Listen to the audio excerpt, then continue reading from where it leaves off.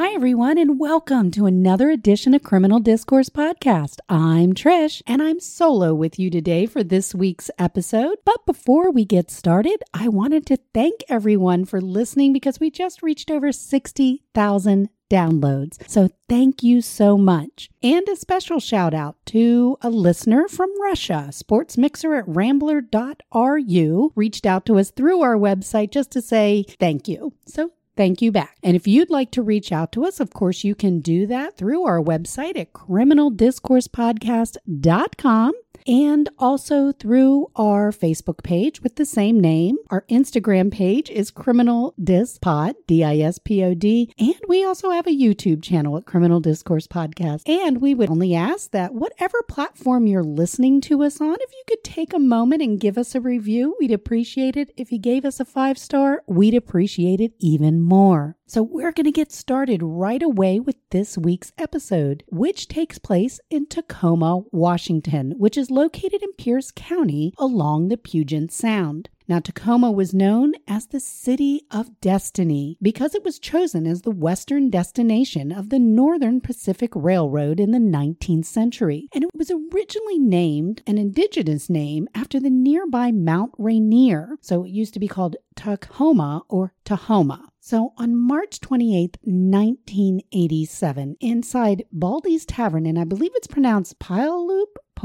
my listeners out in Washington State, let me know if I mispronounced that or not. 21-year-old Robin Smith and her fiancé, LaRon Croston, met another couple, Mary Barnes and Darren O'Neill. Now, not wanting the party to end when the bar was closing around 2 a.m., Barnes and O'Neill invited the couple back to their apartment, and the party continued. And around 5 a.m., LaRon left the party as he had plans to go fishing that day with friends. Now, he wanted Robin to go with him, but she wanted to stay. So on Sunday, when Robin had yet to make contact with LaRon, he called her mother, Edna Smith, assuming that she had maybe stayed at her house. Now, Edna checked Robin's old bedroom, but she wasn't there. Now, this worried LaRon and Edna, as this was totally out of character for Robin. So the family immediately contacted the Pierce County Sheriff's Office. Now, Robin Pamela Smith was born on April 4th, 1965 in New Britain, Connecticut to Edna and Stuart Smith. And when Robin was 12 years old, her family moved out to the Pacific Northwest. Now, unfortunately, she wasn't a stranger to tragedy. When she was 16 years old, one of her best friends, who she thought had moved to California, was actually living in Seattle and had been a victim of a brutal rape murder. Now, her murder was thought to be connected at first to the Green River Killer, because that was going on at the time, but it didn't really fit the MO as investigators were looking more into the crime, as she had been killed in an apartment. Now, Robin overcame this tragedy, and she was engaged to be married, and she was a hard worker. She had been working as a waitress to save up her money for her upcoming wedding. Now, Robin is described as being quite attractive. She was 5'3", 115 pounds, with blonde hair and blue eyes. So detectives first wanted to speak to the owners of the apartment, right? The people that hosted the after party. But they were only able to talk to Mary Barnes. And she told detectives that she had planned to drive Robin home early that morning, but her plans changed when she hooked up with another man at the party, leaving her apartment around 8 a.m., telling the group, like, well, hey, I'm going to go get some beer. Now, when she returned later that day, neither Robin nor her live-in boyfriend Darren were there. Now, also missing from the apartment were several items, namely all of Darren's clothes, food, camping equipment, a blanket, an electrical cord attached to the TV had been removed, and 2 other extension cords used for lamps were gone. So detectives asked if they could look around, and Mary agreed. So detectives found a storage box that had belonged to O'Neill. Now, inside were several Social Security cards, which probably was a red flag since you only normally get one. And one of the Social Security cards had the name of Zebulon McCranahan. Now, McCranahan, detectives would come to find out, was a character in a book written by Louis L'Amour and was an alias that O'Neill had used in the past. Now, Mary also told detectives that when she left, Darren had been talking to Robin about his love of reading Louis L'Amour novels, and his novels were more about the Old West, and O'Neill talked about wanting to live off the land, just like the novel cowboys he had read about. Now, Barnes told detectives that O'Neill was currently unemployed, but had worked in the past as a bartender and a laminator at a cabinet-making business. She also told detectives what they would later confirm from others is that O'Neill would often change his appearance. So he was known for growing out his hair, then cutting it short, and wearing a beard, then not having a beard, and fluctuating his weight. Now, detectives at this point weren't really hopeful that Robin would be found safe, since they knew some things really weren't adding up here. What detectives didn't know is that around 1:30 p.m. on Saturday, O'Neill had gone to see one of his former employers to ask for some money. He told them that he was interested in buying a truck and was going to head out east towards the Cascade Mountains. Now, when O'Neill arrived, he was driving a 1972 tan Chrysler New Yorker with Montana license plates. As he was about to leave, the former employer ran over to his car, offering to write him a check. That's when the employer noticed that something was pushing against the back seat of the car from the trunk side. Now, O'Neill claimed that he had put his dog back there as punishment, and he suddenly took off. Now, later, when the employer would talk to police, he would tell them that,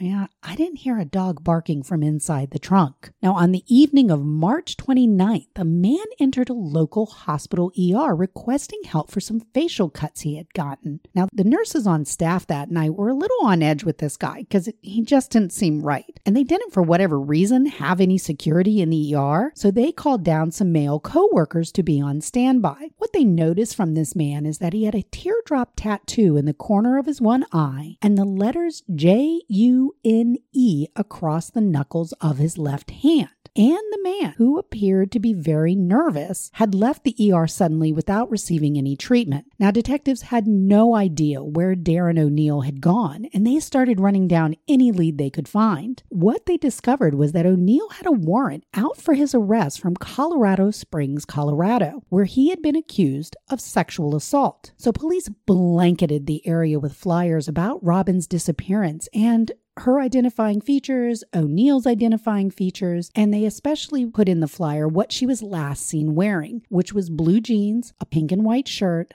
a lavender jacket, and tennis shoes. They also entered O'Neill's physical characteristics, his tattoos, and the make and model of the car he was last seen driving into the NCIS system. Now, O'Neill was 5'11", 170 pounds, medium build, blonde hair, blue eyes, and a light complexion. In talking with another former employer of O'Neill's, they discovered that he had also been looking for O'Neill. He told detectives that on O'Neill's last day, he had taken a hammer from the shop he was working at, and he wanted it back. On March 30th, a highway flagman who had seen the flyers contacted police, and he had told them on that day he was working the highway east of Tacoma when he saw the 1972 Chrysler heading south. Now, what stood out to him was that this car didn't seem to be hauling any ski equipment, as most vehicles did as they were headed towards Mount Rainier. Now, a few hours later, he saw the same car at a gas station near the highway heading the opposite direction. The flagman was shown a photo lineup, and he easily picked out O'Neill. Now, meanwhile, a Washington state trooper spotted a tan Chrysler on the afternoon of March 30th at an area rest stop 15 miles north of Everett, Washington, which is north of Seattle. Now, unaware of the ongoing investigation, he called in the license plate in the vehicle description. Now, normally, this would have triggered the NCIC listing, but that didn't happen because the police communications officer had mistakenly typed in MO and not MT for the initials for Montana. MO stands for Missouri. So the car was towed to a nearby impound lot for future sale. So while all this is going on, the local newspapers had run stories about Robin's abduction and what the police had released to the media regarding the car they were looking for. Now, a tow truck driver was reading the story, and he's like, come to think of it, I have a car similar to that in the lot. So he checked the car, and it matched the make and model of what they were looking for and the license plate from Montana. So he immediately contacted police. Police took control of that car, and they ran the vehicle ID number. And that came back as being stolen from Idaho in 1986. The person suspected of stealing the car was Zebulon McCranahan, and Detective Wilson of the Pierce County Police Department remembered that was one of the aliases O'Neill had used. Now, at the Pierce County Police Garage, the Chrysler was processed for any traced evidence, and in the trunk, technicians found a large amount of dried blood, along with a blood-stained lavender jacket. Now, Robin's mother would later identify it as belonging to Robin. Now, also in the trunk, they found teeth and bone chips, along with a clump of hair. And empty beer cans would be processed, and O'Neill's fingerprints would be on them. Hope that Robin was still alive were all but gone, and her case had gone from a missing persons to a homicide. Now, at the Washington State Forensics Lab, they had started to work on confirming that the teeth and the bone chips and the blood were in fact Robin's, but they ran into a problem, and that was that Robin had not been to see a dentist since she was a child, so they had no adult films, and she had no documented blood type on file. Now, since authorities were not able to confirm that the evidence collected was in fact Robin's, they could not file murder charges at that time. So meanwhile, in Bellingham, Washington, a Detective Jarrett was working on a missing persons case. Now, Bellingham is located approximately 120 miles north of Tacoma. And on April 24th, 1987, Wendy Oghe, a 28-year-old single mother, was reported missing after she failed to pick her daughter up after going on a date the previous evening. Wendy's mother had gone over to her house the next morning, and that is when she discovered blood in Wendy's bed. She immediately contacted police. So police obtained a warrant and they started to collect evidence. Now, what they noticed too was that Wendy's red Ford Torino was missing. And when police arrived and talked to Wendy's mother, they found out that Wendy's front door had been unlocked and her wallet and keys were gone. Police also found a large amount of blood had seeped into Wendy's mattress. They also found blood splatter, both medium and high velocity, on the walls of her bedroom, along with body seminal fluids left in the bed. So Wendy's whole bed was taken into evidence. And on the headboard, more of Wendy's blood would be found, along with 2 long blonde hairs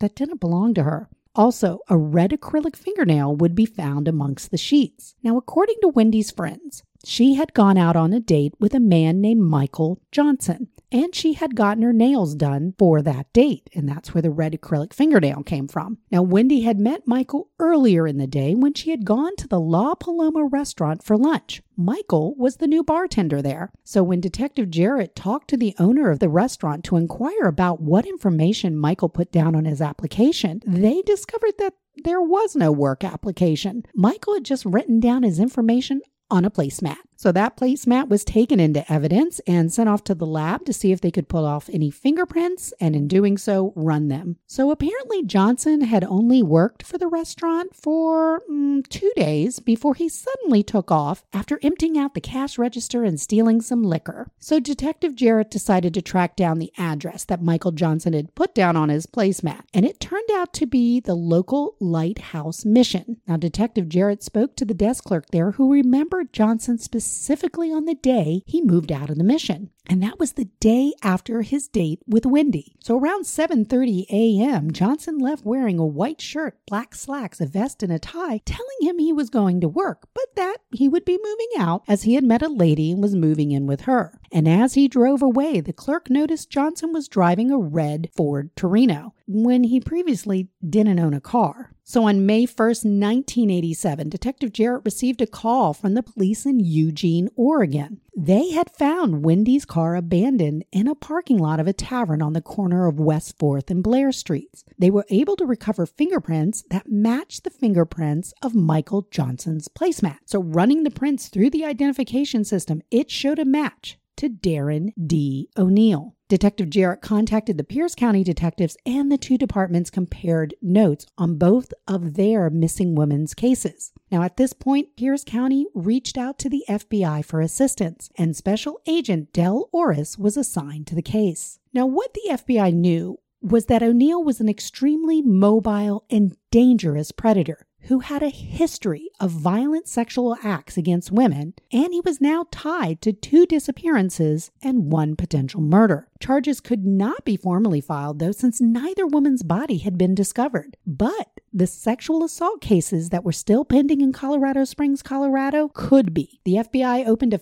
federal case against O'Neill for unlawful flight to avoid prosecution. And in May 1987, with O'Neill still on the loose, the FBI and local authorities launched a media campaign blanketing the Pacific Northwest with O'Neill's various photos and any information they had in regards to the connection of these two missing women cases from Washington state, both of who were presumed dead. FBI agents fanned out across the Pacific Northwest trying to track down any leads. And they did get one from a trucker coming in on May 23rd, 1987, who told them that he had given a ride to a man who fit O'Neill's description, who had thanked him for the ride and told them that the police were after him. So one of the difficulties that investigators had was how often Neil would change his appearance. People believed that the pictures authorities had released had actually been two different people. And when you look at them, you Google his name and click images, and you will see all his various photos, and they do look like different men. The FBI began to focus on areas that a drifter might blend into, such as a bus station or a homeless shelter or even day labor camps. But all the leads they followed never seemed to pan out. They always seemed to be one step behind O'Neill. Now, Darren D. O'Neill was born on February 26, 1960 in Albuquerque, New Mexico. He was one of 4 children born to Daryl and Krista O'Neill. Now, the O'Neill family was constantly on the move due to Daryl O'Neill's career in the Army. So they moved around a lot. And if you grew up in the military, you know you don't stay in one place for very long. My father was in the Air Force, so my younger years, we were always constantly on the move. So O'Neill had graduated from high school and soon married his high school sweetheart, Jude, and they had one child, a son. Now, O'Neill would have another son from a common law marriage to a woman in Levittown, Pennsylvania. And this common law marriage was why he was still legally married to June, so I'm not really sure it was common law. So at one point, O'Neill did join the Army, and it looks that he was discharged around February 28, 1982. And it seems that it was after this time that his life of drifting and criminal offenses had begun. Now, at one point, Pierce County detectives asked the FBI's Behavioral Analysis Unit if they could develop a profile on Darren D. O'Neill, like their suspected killer. What things could they look for that they could help that they weren't even thinking about at this time? And what they told the detectives was that O'Neill's profile was that of a serial killer, and that they felt that he might have been acting out of fantasy when he kidnapped and potentially killed Robin Smith. Now, about 2 months after Robin's disappearance on Crystal Mountain, which lies east of Mount Rainier, hikers came across some human remains close to where the flagman had spotted O'Neill driving the tan Chrysler. Now, just inside the wood line, a skull and jawbone would be discovered. Police carefully collected the items and began searching the surrounding area, and they found additional bones scattered in the vicinity and in the base of a nearby tree. They found some folded clothing matching the clothing Robin was last seen wearing. Also inside this tree was a wallet with Robin's driver's license inside. Now, further searching would turn up a claw hammer. This was similar to the one O'Neill's former employee had reported missing. And the claw hammer would be confirmed to be the murder weapon by the medical examiner. Robin's cause of death was a result of blunt force trauma. So Darren D. O'Neill was charged with murder in the first degree for the intentional death of Robin Smith, and the FBI issued another unlawful flight to avoid prosecution warrant for O'Neill. In June 1987, with O'Neill still on the loose and Wendy's body still having not turned up, FBI Special Agent Michael Elsey of the Portland office was called in to assist, and he began to look into local sexual assault cases that had yet to be solved to see if there were any links to O'Neill. Were there other victims out there? But nothing really seemed to pan out. So he'd go around to all these police departments, comparing the photographs with sketches. And one day he met with Portland Police Detective Bill Carter to look at some sketches. And since O'Neill looked very different in all of his mugshots, they knew this was a stretch. But in doing so, one picture seemed to stand out. And this was a photo related to the abduction and rape of a 14-year-old girl named Heidi Lang. Now, I will say, I don't believe Heidi Lang is her real name. but I'm going to call her Heidi Lang because of my research. That's the name that came up. Now, her description of what happened did match O'Neill's MO, or his modus operandi. Around midnight on January 17th, 1987, now this is 2 months before Robin's murder, Heidi left her home to walk to a nearby convenience store to buy a soda in North Portland. Now, this was a tough part of town, but Heidi had walked it plenty of times, but never that late at night. So as she crossed the street near the I-5 overpass ramp, a trucker called to her from his parked rig, but she just kind of ignored it, kept her head down, and kept moving. And Heidi got to the store, she bought her soda, and started to walk back to her house, hoping to get back before her mom realized that she had left, because she didn't have permission to leave. So as she neared the overpass, she noticed that the truck and the trucker were gone. But suddenly, the trucker jumped out of the bushes, forcing what he told her was a gun in her back, and forced her down an embankment and into his semi-truck. Now, Heidi felt that her abductor had every intention of killing her. After forcing Heidi into the sleeper compartment of the truck, he took off driving south on I-5 for approximately 20 to 30 minutes. The whole time, he is threatening her. He is telling her he's going to make her a whore. He is going to sell her to pimps, and that he is going to cut her open if she angers him in any way. Now, Heidi did try to keep him talking, but at one point, he stopped the truck, he climbed into the back sleeper compartment, and he started to repeatedly rape and sodomize her for over a 4-hour period. Now, during all this time, I'm not sure how she did this, but she just kept him talking. She just kind of wanted to keep his mind off of things, and she just wanted to give him the impression that, I don't really mean anything, I'm insignificant, and that she was just there to be with him, and if he let her go, it didn't mean anything. She wouldn't tell anybody because she felt that even at 14, she knew that this guy hated women, and she just wanted to make herself feel very small and insignificant. So if he let her live, it wouldn't really be a big deal. And it worked because that's just what he did. After driving for 15 more minutes, he left her on the side of the road.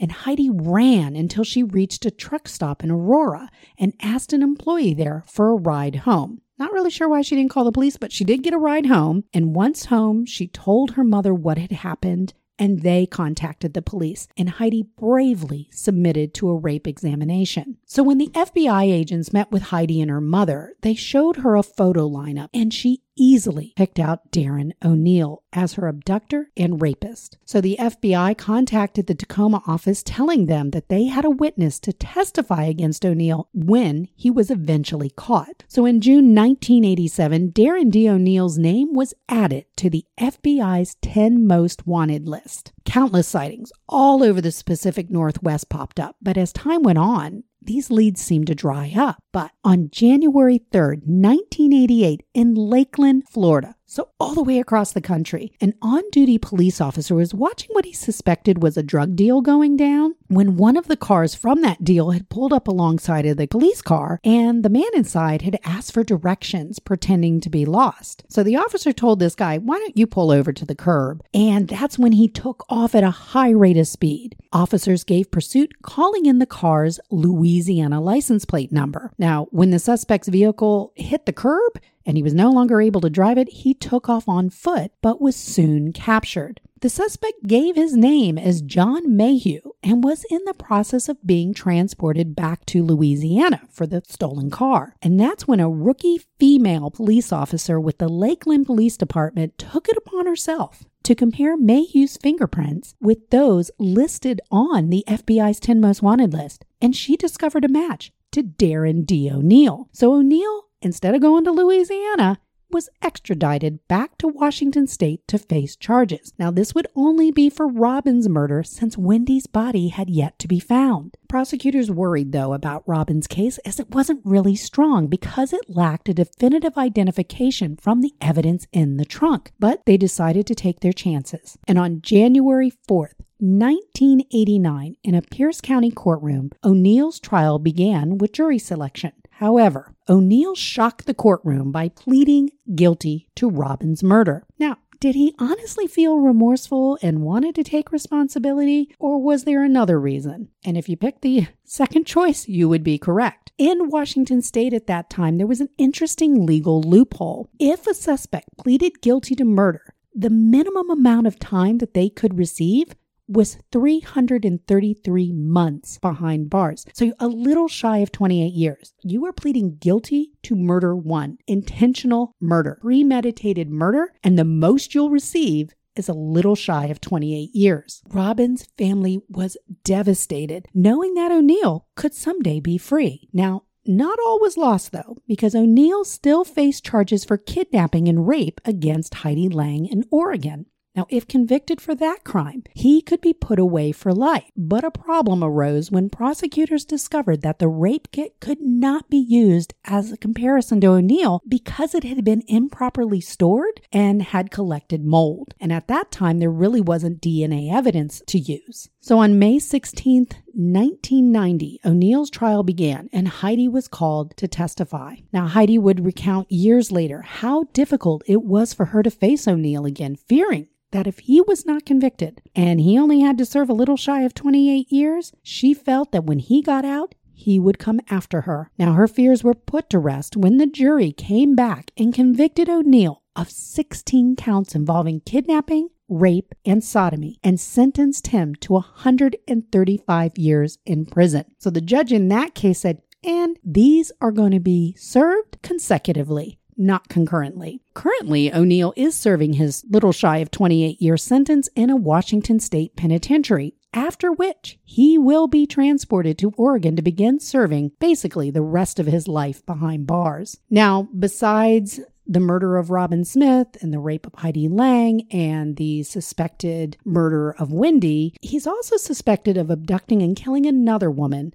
Aaliyah Schubert, whose body was found along Interstate 84 in eastern Oregon. Schubert was from Twin Falls, Idaho, and had been traveling to pick up her boyfriend on June 9th, 1987, when her car broke down near the Gear Jammer truck stop in Mountain Home. Now, O'Neill has denied any involvement in Leah's murder, and no evidence except for the similarities with Robin's murder connect him to this crime. Now, overall, O'Neill is suspected of abducting and murdering up to 6 women, but has only ever been convicted of 1.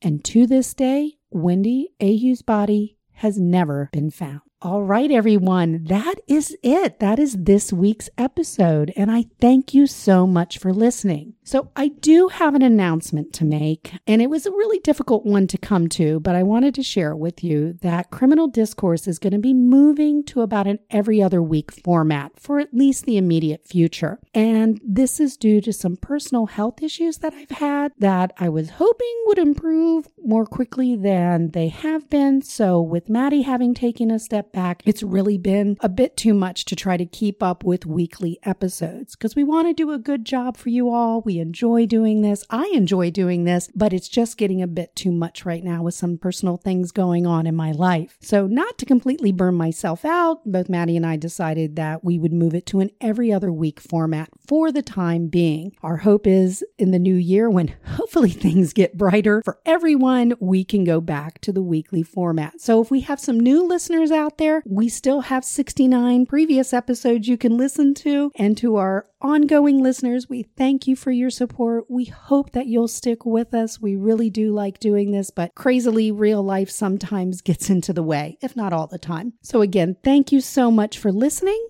And as I always end the episode, if you see something, say something. You may have that missing piece of the puzzle it takes to solve a crime, like all those people that came forward and gave their little bit in their identification of O'Neill. And as always, we want you to stay safe. We're still going through this all. We hope that there are brighter days ahead for all of us. And of course, we could all use a little kindness. All right, everybody. So until next time in about 2 weeks, we'll see you then. Bye.